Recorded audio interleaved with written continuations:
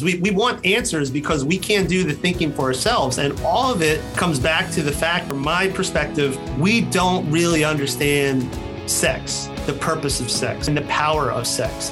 We make sex out to be this thing that, well, you can play with it a little bit, but it might burn you. So like ease off. Like, no, sex is a beautiful thing. God intended us to have sex. That's why he made it so dang awesome, right? Like, we're supposed to have sex, but we're supposed to have sex for a very specific purpose. Hey, I'm Shay. And I'm Michelle. And this is the Pantry Podcast. Do you want a healthier spiritual diet? We're stocking the storehouse with spiritual nutrition, marinating on the Word of God, and leading you to the meals that truly fuel a soldier of the Lord. And this is Season 9, Obey. It's an acronym that stands for Obey Him before anyone else. This season, let's look at how obedience, and a lack thereof, impacts our relationship with Him and with everyone else. Join us and friends from over 70 countries as we feast on Jesus, not junk food. You can even be a friend who keeps the show going. Become a partner at patreon.com/thepantrypodcast for just $5 a month. And now let's dig into this meal. Hey, what's up? Hello. Man, it is good to be here again. Always awesome to be on the show, just being able to talk, match it up, talk to people who are just awesome doing what they're doing. And tonight we're going to have a cool conversation, actually. And I think it's an important conversation that we have, because I really believe that there's a battle being waged against people's identities, their families, and honestly, creation, when we talk about what we're going to talk about tonight. And I really believe that with sexual immorality leading this wedge in an attack against love, and that, of course, would be God. When I was thinking about this for the show notes, for just an opening, it takes me to the Thessalonica church. First Thessalonians, where Paul is speaking to the church at Thessalonica. He's telling them to live in a way that pleases God, telling them to live in a way that's encouraging and encouraging them to do so even more. Right. He's also telling them to, that they need to adhere to Jesus's teachings. Right. And I think that that's important, especially in the season of obey. We're in the season of obey. And so it's like, we need to listen to what Jesus is saying. And God wants his children to be holy. Right. I mean, that's the goal, right? Stay away from sexual sin. It said it's how a person has control of their body, living in holiness and honor. But watch this, lustful passion like the pagans. Stay away from it. Mm-hmm. Stay away from it, because I think what it does is it starts to infiltrate our minds, and it takes us away from where we need to be. And really what that leads to is the relationship. Yeah. And I think in this situation, we're going to be talking about sexual struggles with an emphasis on pornography, but that comes in so many forms. It impacts us in so many ways. And one of the biggest frustrations with any addiction is it's like, okay, even if you want to stay away, even if you want to heed God's word, it's one of those things where it's not as simple as throwing something out. It's not as simple as just, I'm going to stop saying that. It's not as, it's actually on par with things like, do not be angry unrighteously. It's like, okay, well, that's going to be a big challenge, except this one gets demonized a lot more than anger.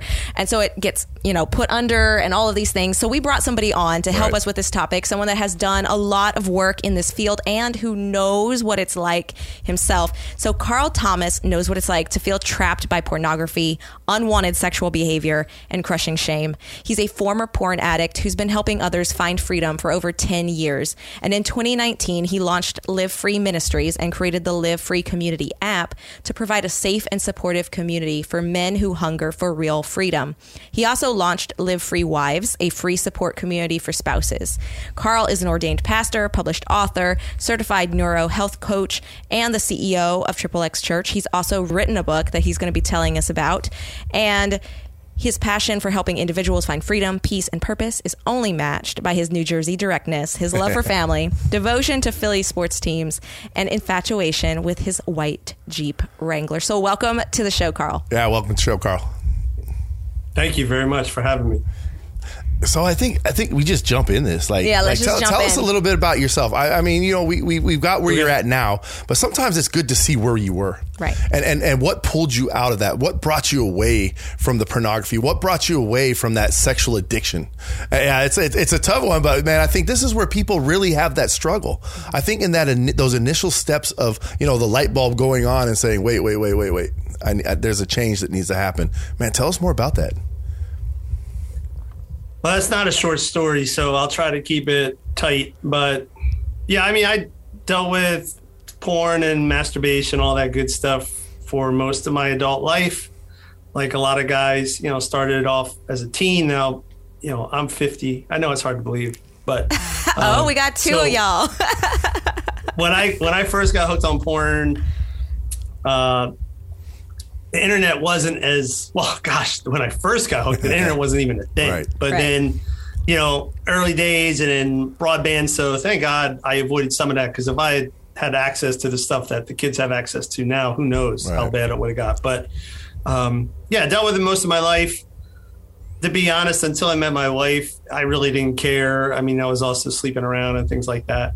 Then I met my wife. I was a Christian. She didn't know I had a bit of a sexual past. She had no idea about the porn. Got married, didn't get any better. Big shocker there. Although a lot of people think once you get married, it goes away. Nope, newsflash. Right. Oftentimes it just gets worse. And then I finally told her about it after we had our first child. That's a horrific story. I'll share that for another day, but just horrific because of my timing. My timing was about as awful as you could ask for. And she and I still kind of laugh about it, but I feel like when we laugh about it, it's like, can you believe you were that big an idiot? Yeah, I can't believe I was that big an idiot. But anyway, got connected with XXXChurch simply because I was really kind of taken with their approach to things. They were very out there, very, kind of challenging, shocking in some regards. I've always been the kid that I don't like to follow the rules, and I always want to be the odd man out when it comes to things, especially in the church world. Right. Not saying that's a good thing. I'm just saying that's always been me. So I really liked their approach. It was so unorthodox, so out of the box, specifically with their approach to evangelism, going to porn shows, handing out Bibles, just crazy stuff that the average Christian back then especially couldn't get their head wrapped around. A mission trip to a porn show, what's that look like? Well, a lot of dildos, so it was pretty crazy, so I followed him, but I was also still looking at porn at the same time. And through it, I would call it a divine series of comedic errors. It was definitely not strategic on my part. I didn't lie to get my way on the team. It was literally just a bunch of oversights that I think were God ordained. But I ended up on a missions team to go to the New Jersey porn show about 10 years ago. Mind you, still looking at porn. Right. No business being there. For years, I actually ran the missions trips when I worked for XXXChurch. And that would be a no-go. If a guy said, I look at porn, or even, hey, I just got free of it a year ago, I tell him, wait another year. Right. You don't want to go into that atmosphere. It's pretty intense. But here I was going, and I had just gotten into seminary. Was pursuing a degree there. I was in the insurance business, but I just had this feeling that I was supposed to do something in the ministry world. Back then, silly me, I thought that meant maybe being a pastor at a church. Now I know 10 years later, that would never happen. I'd get fired the first day.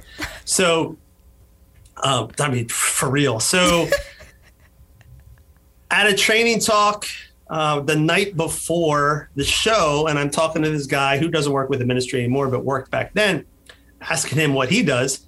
And he said that he worked with pastors. And I said, how's that? And he said, it's awful. I was like, what do you mean? And he told me, he said, hey, I work with a lot of pastors who are coming to us because they're struggling. And when I tell them that one of my recommendations is they either step down or step back for a season, depending on how severe the situation is, or maybe just take a sabbatical, usually the answer is no way. Right. And then there's conflict. He said, it's just never good. And I'm sitting there blown away. What do you mean? You tell him, what are you talking about? Right. And then he starts bringing out Thessalonians and Titus and all the things about the elders. And these are all passages I had read, but they just completely flew over my head. And I just realized in that moment that here I was, I just dropped, I didn't drop a ton of cash. I signed my life away, right, for a master's degree. So I just put down all this money in the future, right, to pay off a degree, to go pursue a quote unquote calling. And this young buck is telling me that basically, hey man, you should probably get your crap together before you start doing that. Right. So that was a major wake up moment. And I've talked about this before, but for me, and I think this is a big factor for a lot of, for most men when they get there, I like the word you used where you said perspective, I think, or what'd you say? Light bulb? Light bulb. Yeah, you said light bulb goes off. For me, it was a light bulb moment because I connected the struggle and what I was dealing with my eventual destination, my purpose.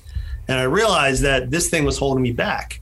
And see, when you're in that porn struggle and you're whether it's porn, masturbation, whatever, usually most guys are guilty, most guys and women are guilty of what I would call short-term thinking. So it's, hey, do I look at porn and masturbate and have an orgasm and feel good right now? But then if I do, I'm going to feel a whole lot of shame and feel like a complete piece of crap. So which is it? Do I want to feel good but feel bad emotionally, feel good emotionally, or feel bad physically? And let's be real, most of the time orgasm wins, right? Because it's pretty powerful, right? But for me, that shift in thinking was, okay, now the next time an opportunity presented itself, it was, hey, it's not even about the momentary shame or guilt or any of that. It's, do I feel good now? Or do I put off what I want to do, right? Which is going to impact my entire life. And, when I started thinking like going at this thing with like a long-term perspective, the value proposition radically shifted. So now it was an orgasm versus the rest of my life. No brainer. I'll go with the rest of my life. Right. And so it was one day turned into 1 week, turned into a month, turned into a year, right. Blah, blah, blah, blah, blah. And I'll say in the early years, I wouldn't say I was quote unquote free. I would say I was probably more sober than free, even though I was thinking and I had a much more awareness about my situation.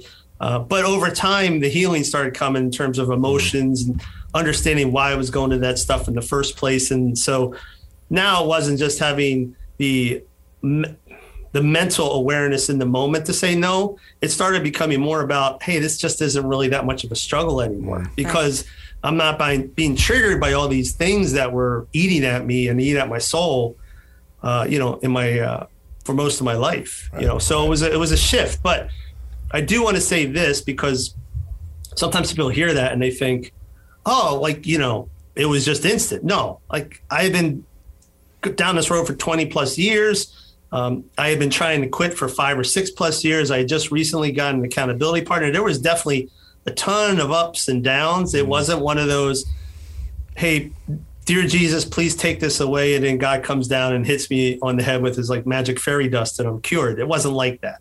And I've heard stories like that where, I just asked God to deliver me from porn and he did. Dude, it might happen. I'm not saying it can't happen, but I would tell you 99% of the time, it doesn't happen like that. That's just not how God works. Man, it's not, hey, I'm your...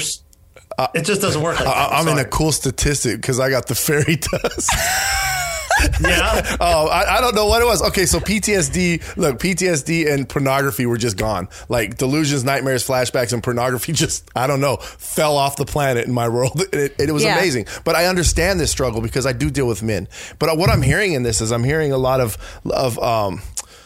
this struggling but not feeling alone. Mm-hmm. And like what you're speaking to right now, and I think Michelle can add to that or add to something here. Well, I know that you have a big part of your ministry is the community aspect. Yeah. And in Ephesians 5, it talks about the power that light has over the darkness, and that shining light.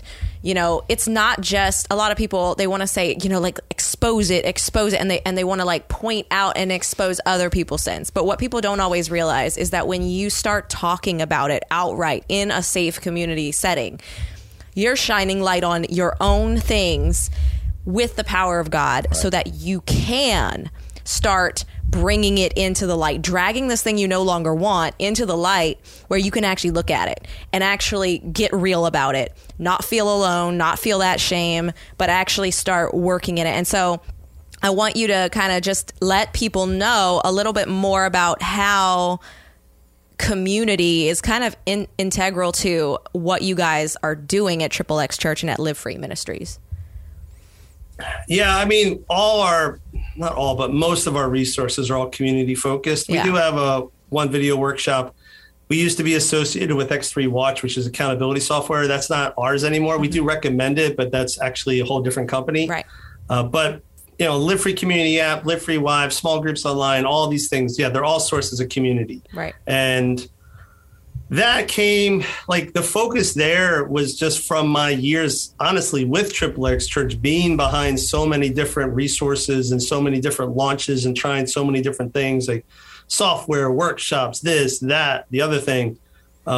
But small groups online, which back then was called X3 Groups, that was a brand new idea. I was like, hey, support groups online, could that work? And that was my first job, honestly, with them. I was a part-time job trying to launch this ministry. They said, hey, we have this thing we want to try, and we got some groups. Would you like to run with it? I said, sure. They didn't tell me the whole story. Some groups actually meant one group with 8 dudes and 1 leader. So it was like, to say it was humble beginnings is on a Tumblr website. It was awful. And I just ran with it, and we started recruiting leaders, and it just grew pretty rapidly. Today we have 60 plus leaders, and we're close to 500 members. But over the years of working on that end of things, plus doing all the other stuff with XXXChurch, I would just say that for me, hands down, the most impactful side of the ministry that I thought was the groups. Now, sure, I was involved in it, but I was just seeing life change constantly happening. We started off with 15 to 20 leaders that I handpicked, all guys who had already been through this and conquered it and whatever. Now, today, I'd say 90 to 95% of our leaders are all former members. Right. They're all guys that came through this. So just seeing tangible life change is so impactful. You put out a workshop. Workshops are great. We used to see the statistics all the time with the workshops. The majority of the time, they never get finished. I'm not saying the stuff in them isn't good. I'm not saying it can't change someone's perspective radically, and it's not an important part of recovery. Like, you definitely need the information to understand the nature of what you're dealing with. But it just doesn't have it doesn't have, in my opinion, the same impact that being in a supportive community does. And there's a lot of reasons for that. It's not just, hey, I just need someone to pat me on the back. It's, yes, there's a theological aspect to it, of course. We know we were born to be we were created to be in community. That's from the early pages of the Bible, the first few pages of the Bible. It's pretty clear. There's many passages, in Proverbs and Ecclesiastes talking about the value of having people with you in life and why you need them. I think one of my favorite ones, and I'm not Mr. Scripture reference guy. But don't worry about it. One of my favorite verses that I don't know the reference for is, I believe, in Ecclesiastes, but the rough Jersey paraphrase is, hey, blessed is the guy who has somebody with him when he gets into a problem. Right. But man, the guy who's got nobody, he's in real trouble. And I think the Bible actually uses the word real trouble, which to me is perfect. Like, how you can't say it any clearer, real trouble. So, theologically, it's without a doubt obvious that we need community, but biologically, scientifically speaking, there's just a ton of data out there, studies and all sorts of research out there that shows the impact that being in a support group has in terms of, like, your mental health, your emotional health. When you're in a group situation, it releases oxytocin, which is a bonding thing. And people with low oxytocin levels struggle with often depression, impulse control, anger, like all the things you see people struggling with usually when they're dealing with porn. Right? Those are usually common things. Very angry people. Poor impulse control, they struggle sexually. All that stuff is related to low levels of oxytocin. And oxytocin is one of those things that gets released, yes, in an orgasm, yes, when breastfeeding, but also when you're in a collective group. Right. So there's just a ton of stuff out there. And I would go so far to say that if you're doing everything, trying to get free of the stuff, but the one thing you're not willing to do is talk to other people, you're probably going to be spinning your wheels for the rest of your life. Right. That's just my opinion. Yeah. Yeah. No, okay. So back to the fairy dust, because he said a lot there, and I just want people to know, because he said anger at the end, and all of these subcategories to addiction. I call them fixes. I was a fix guy. If it wasn't drugs, it was a woman. If it wasn't a woman, it was pornography. Whatever was in my way that could help me at that moment to get over whatever problem I was suffering through. But the anger and stuff like that was something like, we were talking about the fairy dust. It's like, but anger is something that I had to really work through, and like being able to control other emotions was something that I had to work through. And that was, of course, through Christ. But as I'm sitting here listening to this community thing and online community, and I mean, I'll bet you at the beginning of COVID, people probably were like, does online community really work? And then now by the end of COVID, I think a lot of pastors and people in the church are like, yeah, it kind of does. We had a room for this, but I'm also going to go back to this because you're talking about the churches. You're talking about, I'm not that church guy. But I think that we need people like you. I'm one of those that sits in a church that probably most people wouldn't understand my story. like they wouldn't grasp all the addictions and all that stuff that I went through and came out of. But God has me in there for a reason. And probably I should have been fired the first day I came in the church. but I am that thorn, the one that's always like, what, pastor, huh? And questioning, like I do all that stuff, but they love me for it. Over time they learn, but how does that work in online groups? I mean, like, let's say somebody gets into this, they want to live free, right? They're ready to get rid of this. Middle of the night, I know somebody. It's like the middle of the night. It's like everyone's asleep in the house, and they get up, and then next thing you know, they're on their phone, and next thing you know, they're in the middle of it. Is there resources available all the time for people that, because I mean, at nighttime, it's like when it strikes, it's amazing how darkness brings in darkness. Right.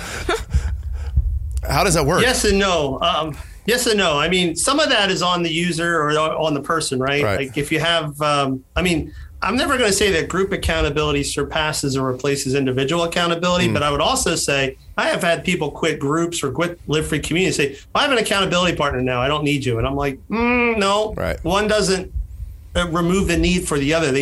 They're both a source of accountability, but from my perspective, they offer a bit of a different benefit, right? So having that individual accountability partner that you can reach out to is great. But hey, listen, Brian might be asleep at 2:00 in the morning. He doesn't want to get your phone call.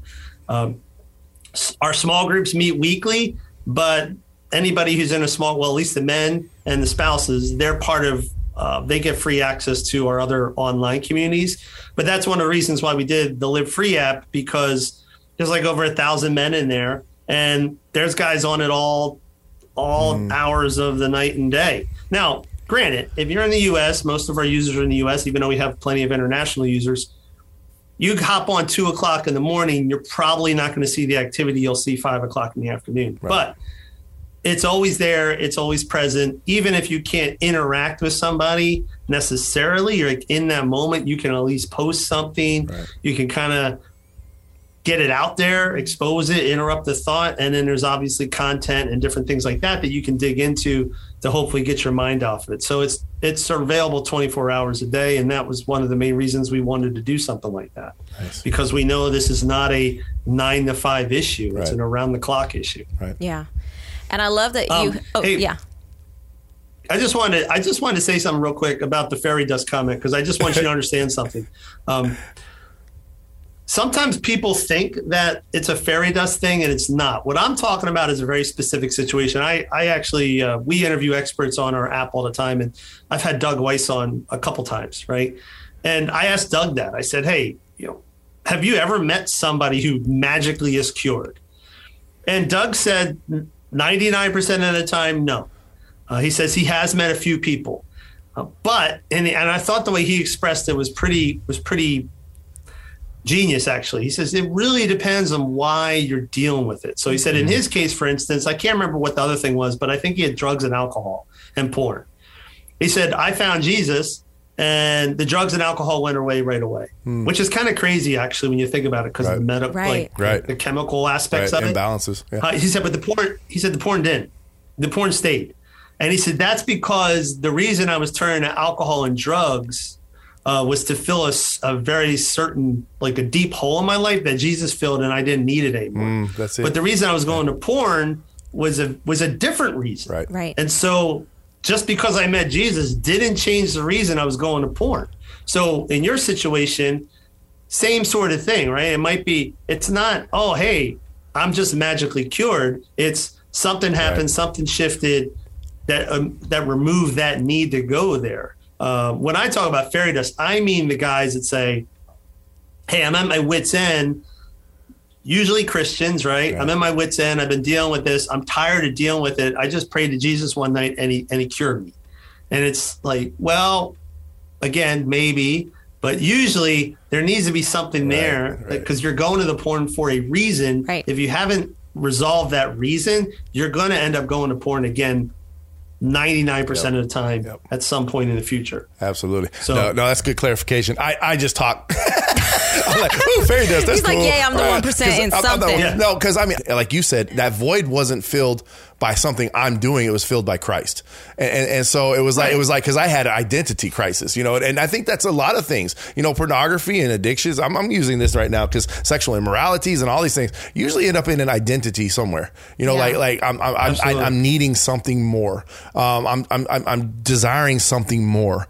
And yeah, dude, it is a struggle because like I said earlier, I have men in that I know that it's not happening overnight, and it's crushing them. And it's like, well, let's work together. Let's figure something out. And I think that's one of the reasons that I found XXXChurch before it even popped into my thing, because I'm out here looking for these guys. Right. Where can these guys go? Where can the women go or whoever go where they can get help? So like Rosie, is another person that we talk to a lot who handles, the pornography to help women who have husbands. And then she also has resources for women. But it's like, it's just it seems like so many people are struggling with this in today's age. I'm like you. I don't even know where I would have been if I had this in my hand all the time. I remember when like Playboy, and it's like, oh, I upgraded to Hustler.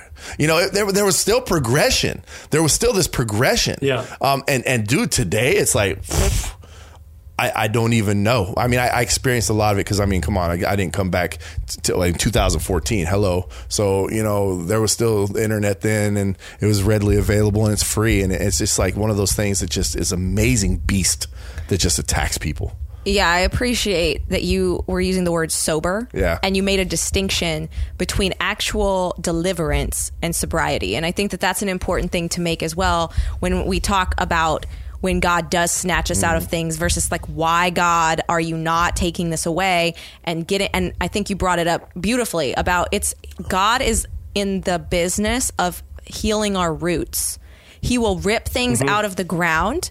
But if it's something that cannot be ripped out of the ground, like relationship, because relationship in itself is godly, but the roots are tainted, then he wants to fix the disease that's affecting the roots. And so until that happens, the leaves aren't going to look pretty. The plant's going to look weak.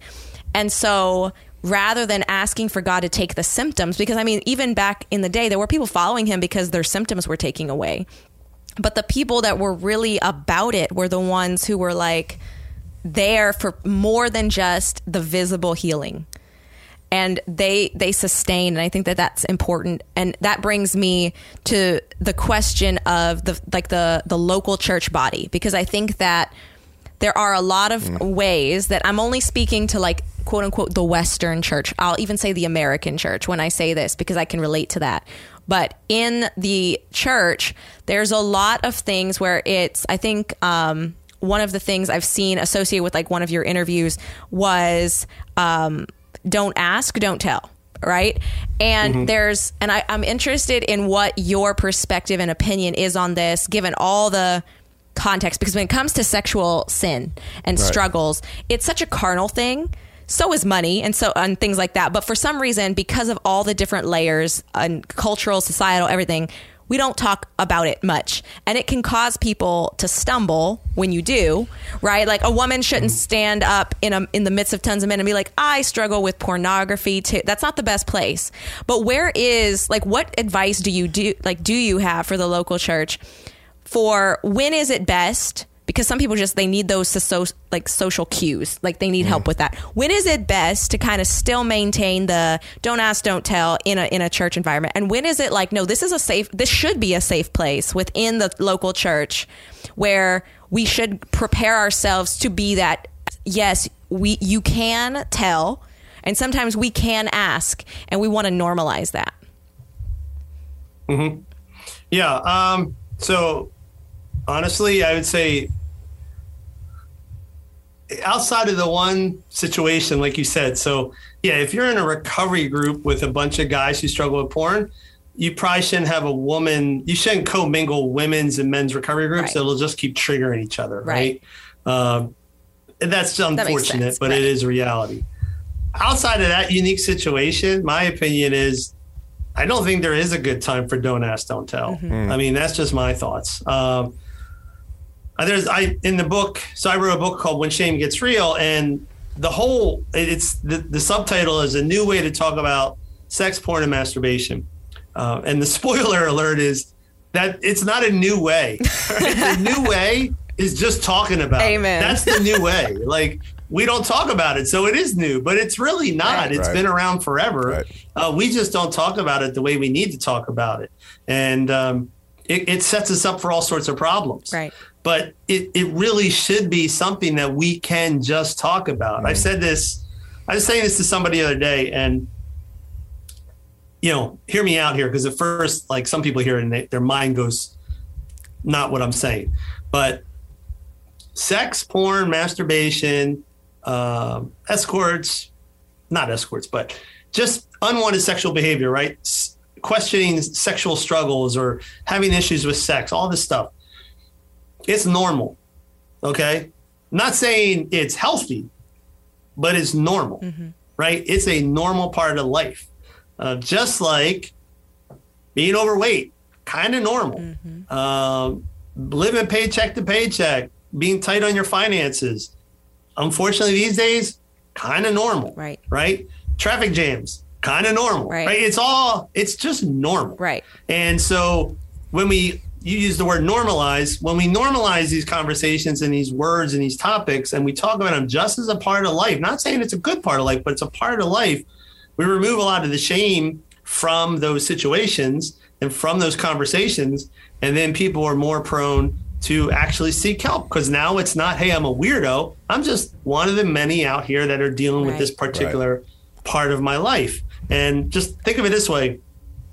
You could go back 30, 40 years, right? Like alcoholism, drug abuse.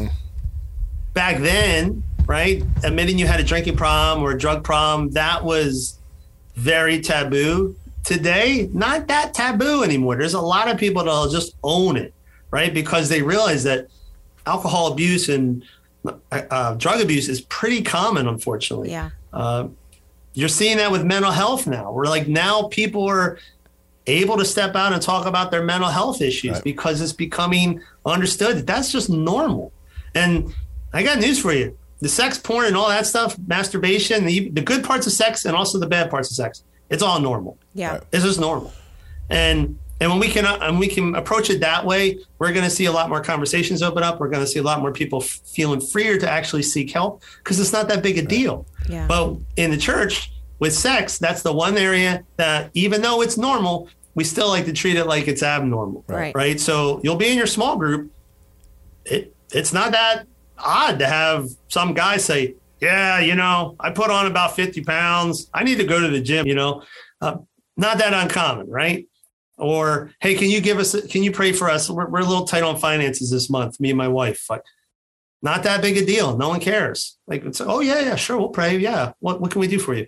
But how many times you've heard a couple say in a small group, hey, listen, me and my wife are kind of struggling sexually right now. Like, we're not connecting and we're having hard times building intimacy and the romance is just kind of like it's kind of on the fizzle right now. You don't hear that. Right. It's normal. A lot of marriages out there, unfortunately, and very impactful. They're not that good, right? Unfortunately, but we don't talk about that because that's not seen as normal. That's seen as, weird, and it's not weird. It's just part of life. And it does go back, because the Apostle Paul sat there and said it. He's like, look, it's better not to have a wife. He's like, it's better not to have a wife. There's going to be some stuff. You know what? The struggle is real. Look, the struggle is real. So you need a wife. And then he even gets even deeper into that conversation. And he's telling them, and you need to be taking care of one another. Yeah. Now, that's not just like pound it and walk out, you know what I'm saying? It's like, but like, you know, on that, all those levels, but intimacy is one of those levels. And that's why at the beginning of this, I'm like, this is a battle. This is really a battle. That has been waged against, you know, because society these days, man, I don't know how many kids I run into when I'm out talking to people on the street or just hanging out, you know, trying to make connections and stuff. They're like, oh, that's just normal. Like porn, man, it's not doing nothing to me. It's okay. So what would you say to someone like that who's like, nah, man, you know, porn's good, man. It's cool. What does that really do to the relationship or to future relationships? Yeah, I mean, often when I get involved in conversations about pornography and even with my own kids, I generally do stay away from a lot of the this is sin and that's bad talk. And I just try to approach it from a health perspective and like what's ideal. So if with my son, I talk about this in the book. I've had a lot of people say that's their favorite part of the book, honestly. But I detail out our whole first conversation about masturbation. And you know, the way I approach it, I think would make some people's minds probably like, what? You told him what? But I led that conversation with basically, hey, let me tell you about the first time I masturbated. Right. And we just broke it down and got into it. But I explained to him, I told him, hey, look, you know, masturbation, you know, orgasms feel pretty darn good, man. I'm not going to lie to you. But then I dumbed it down because he's 13 or 12 at the time. And we were talking about sex and porn much earlier age, but that was the first time we actually got into the nitty gritty about masturbation, which is my bad. I should have done that earlier. But yeah, I kind of explained to him the mental health aspects to it and the effects it has on your brain and how, you know, when you do these things that feel really good, eventually your brain's going to make the connections that, hey, when anything feels bad, this makes me feel good. So I'm going to go to this. And, you know, you're a young kid, you're active. When you have a bad day at school, you go out and you shoot hoops for 2 hours to blow off steam. And you know what? That's really healthy and it's helping you and it's a skill set and everything else. I said, you start masturbating, I got news for you. You're going to stop playing basketball. And every time you have a bad day, you're going to go upstairs, lock the door, turn off the lights and masturbate your mind, blow your mind away, but just masturbate all night. Right. I said, is that healthy? And my son's, no, that doesn't sound very healthy. I'm like, no, it's not. It's extremely unhealthy. Right. So I've had people say to me, what's the big deal about premarital sex? What's the big deal about porn? What's the big deal about all that stuff? And I'm not trying to plug it, but I also talk about that in the book. I have a whole chapter called Sacred Sexuality. And the whole chapter is basically on this idea of what is sex and what's the purpose of sex. And at the end of the day, I think the reason we have so many questions about sex, the reason we have so many disagreements about sex, the reason sometimes we don't even know how to say what's good or bad. So we have to ask somebody, you know, like I get people emailing us all the time. Hey, if I haven't had sex in 3 months, could I masturbate then, Carl? Like if I give him the okay and the thumbs up. Right. right. Yeah, I just put a call to God. He said, yeah, you're good, dude. 3 months and 1 day, you're good. But don't do it before then. And, okay, Carl said, I'm good, so I can masturbate sin-free. It's ridiculous, and I'm not making fun of those people, but that's true. It happens. Right. We want answers because we can't do the thinking for ourselves, and all of it comes back to the fact that, from my perspective, we don't really understand sex. We don't understand the purpose of sex. We don't understand the power of sex. We make sex out to be this thing that, you know, well, you can play with it a little bit. But it might burn you. So like ease off. Like, no, sex is a beautiful thing. God intended us to have sex. That's why he made it so dang awesome. Yes. Right. Like we're supposed to have sex, but we're supposed to have sex for a very specific purpose, which is building intimacy with our spouse because of, again, going back to oxytocin and brain chemicals. Like when you have sex with someone, you bond with that person. There's nothing that's going to bond you physically to a person like sex, okay? You hold hands, you get a little oxytocin, right? You get that little neurochemical shot. It ain't going to compare to an orgasm. Sorry. Right? And so that's why when we do these other things, it goes so badly, right? It's, well, what's wrong with premarital sex? Well, you know what? Outside of what the Bible says, here's the deal. You're going to be emotionally and chemically bonding with somebody, and then in a month or maybe in a day, if it's a one-night stand, you're going to be done. And that's going to leave emotional trauma, whether you realize it or not. It's going to mess things up. Even if you don't feel bad or you don't feel pain, you're going to have to bring that sexual baggage into your future relationships, which might cause pain then. Like it just, everything goes south, right? So we really just need to understand why God gave us sex, and that sex has a very specific purpose. And it's not the way society and sometimes people in the church look at it is sex is a really great and fun thing to do. And it just happens to work best in marriage. Right. And that's not it. Like, no, sex is created for marriage to bring us together. It's not just a fun hobby that happens to work best in marriage. Right. And that's why God's not this mean, like evil, vindictive, hey, I created this really great thing, but I'm not going to let you do it until you get married. Like, that's so mean. Like, why would you do that to me, God? You know how great this is. I mean, look, he was doing it before the fall. That was happening before the fall. So it's like, he planned this. This is supposed to be part of his design. Yeah. But he's like, no, you're right. I'm not trying to withhold it from you. I'm trying to make sure that you get the best out of it. Right. And the way you get the best out of it is in the situation that I have set up. That's how you get the best out of it. So it's not about me trying to hold back the best. It's about me trying to give you the best. But if you decide to go on your own and do your own thing, you're not going to experience the best. Right. And that's not me being mean. That's you being stupid. Right? There you go. I love that you went there, because I think that there's nothing wrong. Like, some people would be like, oh my gosh, but it is a sin. So why can't you say that? And that's not the point. In the same way that the New Testament reveals that just reading the letter of the law is not enough to change hearts. And he's showing over and over. I said, don't commit adultery. And you took that very literally, because it's written down, and you punished people for physically having sex. But I'm gonna tell you that just looking at her with lustful eyes is the exact same thing. So he shows us over and over. It's not just, hey, can I do this after 3 months? Or, hey, pornography's bad, so I'm just going to go read really steamy romance novels and, read fan fiction that takes it a little bit farther. You know what I mean? And that's one of the things you experience in the female sphere a lot. They don't even know they have a porn problem, because we wouldn't call it porn. You call it romance novels. But romance novels, it sounds so nice and sweet and innocent, but you're literally reading a description, like the closed captioning for the porn your husband's watching.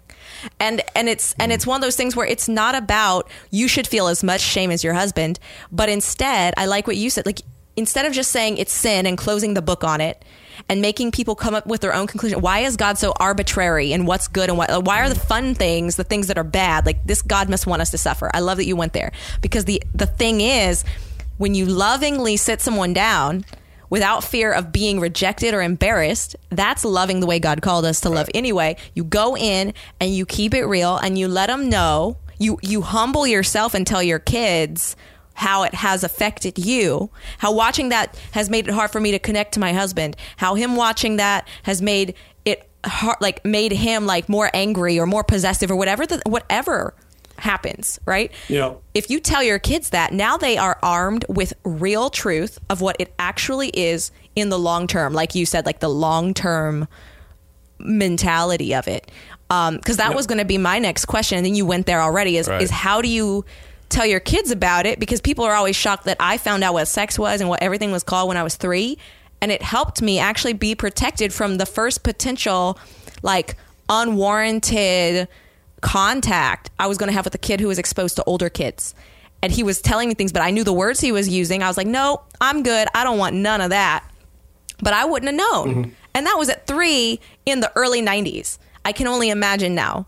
So do you have anything else for like the really young kids? Because you mentioned your son, you told him before his teens, you know, but like what other advice do you have for parents who are like, maybe they've overcome it, or maybe they've never touched it. They've seen it, but it's never gripped them. But they still have kids that wear smartphones and even Netflix is softcore or full on. You know, like what would you say for the sake of the kids?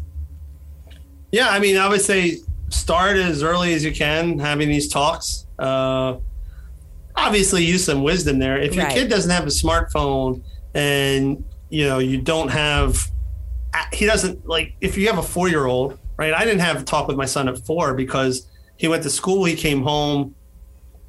I didn't have to worry about him catching something on TV because we log in. Right. I didn't have to worry about him seeing something on the computer because it was our computer, right. and he didn't go on a computer without us. I didn't have to worry about it because he didn't have a smartphone. Right. So it wasn't an issue. But my first talk with him was at 6, and we went to Ant-Man. I remember to this day, we went to Ant-Man, the first one, and it was great. And after Ant-Man, we hit TGI Fridays. I don't know if that's a restaurant out there, but yeah, it is. TGI Fridays is a restaurant chain right here. So we go to Fridays. It was in the same parking lot, and we're eating. And I said, so let me talk to you a little bit about sex. And he was like, what? And then explain to him. The minute I said penis and vagina, he just bawled. He just thought it was so funny. There's a family to the left of us with their kids, and I think they're thinking to themselves, the heck? Like, of all the nights to come to Fridays, we sit next to dad, son, penis, vagina talk. Are you kidding me? But whatever, you know? Right. Luck of the draw, my friends. But yeah, we just started having that talk, and, you know, it's the constant, like, bringing it up, talking about it. Also, my wife and I talk about things, not sex per se, but we don't pretend that we're prudes, and sometimes we kid with the kids. Like, they're getting older, so we like grossing them out, you know. And I'm looking at you, like, I'm just waiting. And it's like we do this stuff though to kind of normalize the idea that, hey, these are okay to these things are okay to talk about, and we can have a conversation about sex at the dinner table. It doesn't need to be a certain time of night or a certain time of day.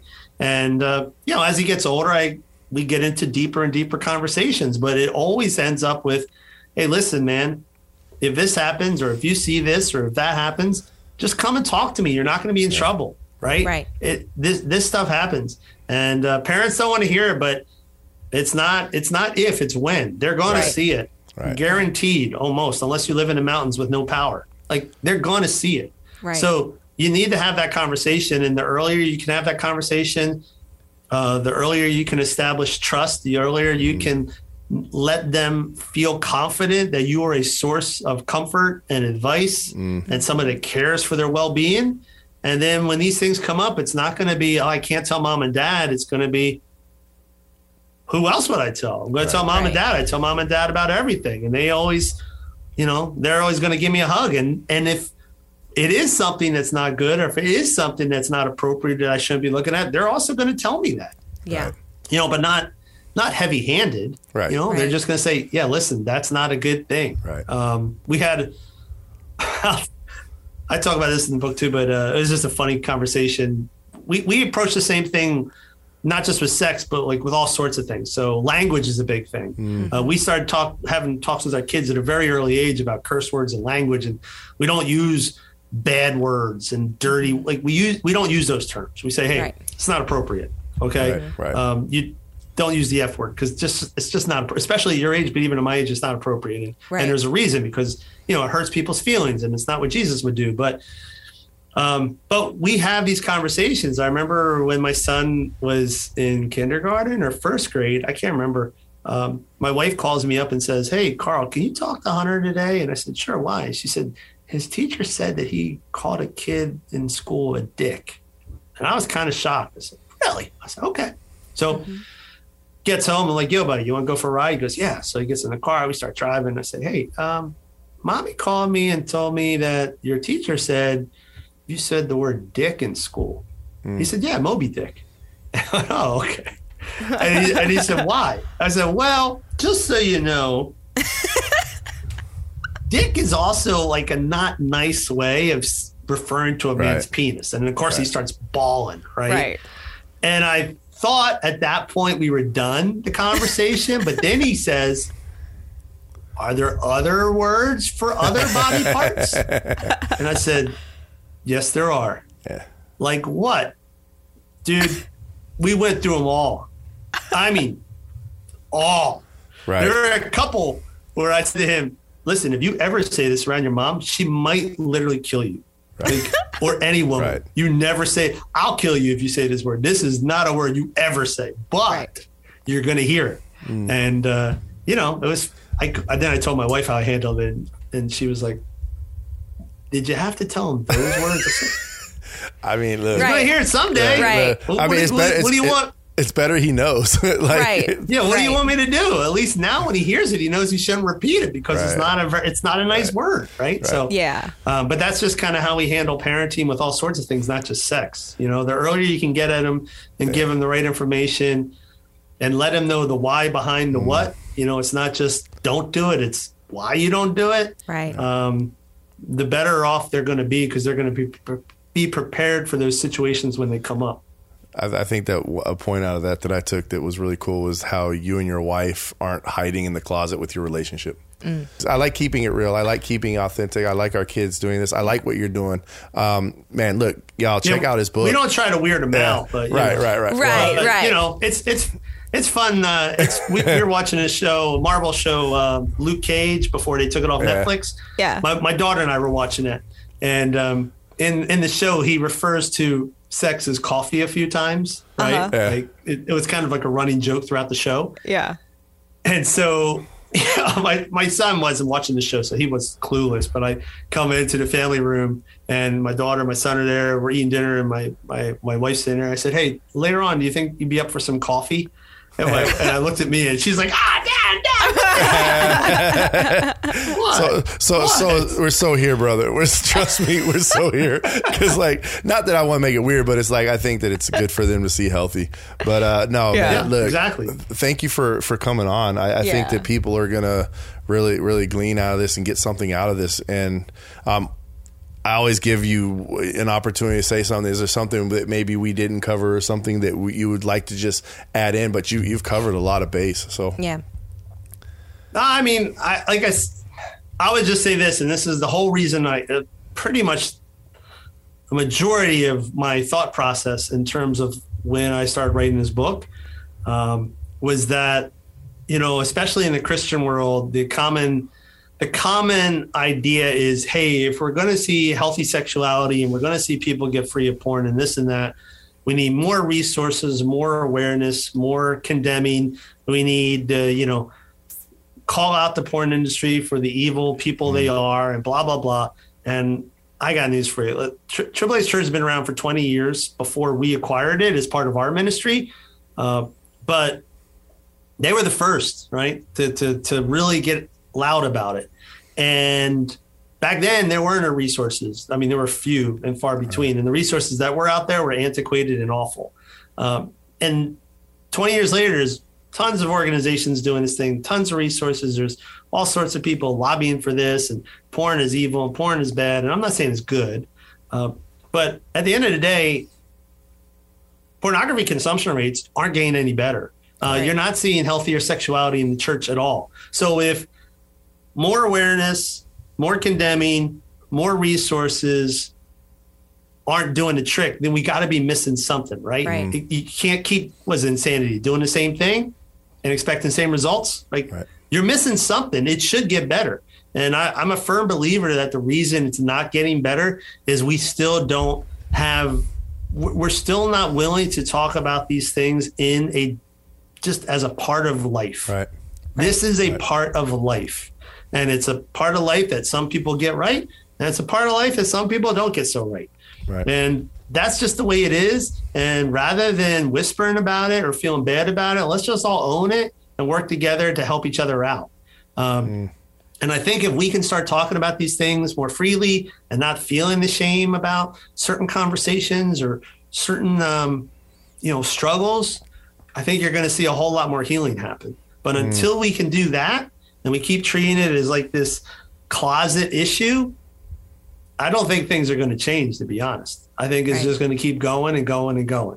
And then what happens is we, as parents, that's why our parenting, my wife and I parent a very certain way, because I believe that what happens is people that struggle with this grow up feeling shameful about these topics, and so they don't talk to their kids. And then their kids grow up feeling shameful about their talk, so they don't talk to their kids.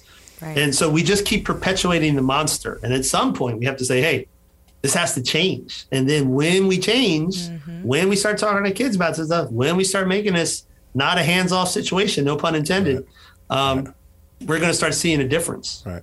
Shining light in the darkness. Yeah. I mean, and it's so sense, not in like that religious sense, but like in that sense of, hey, when we bring it out, now light can shine on it, you know? And I just like that.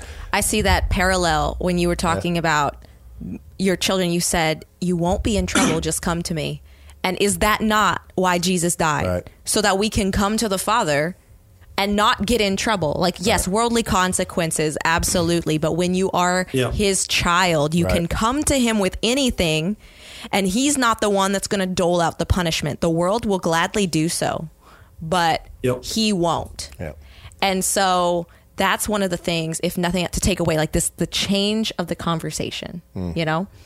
So thank you again for being here. Absolutely. This has been an awesome episode as usual, but please let everyone know where they can find you and the different communities and resources that you have put together.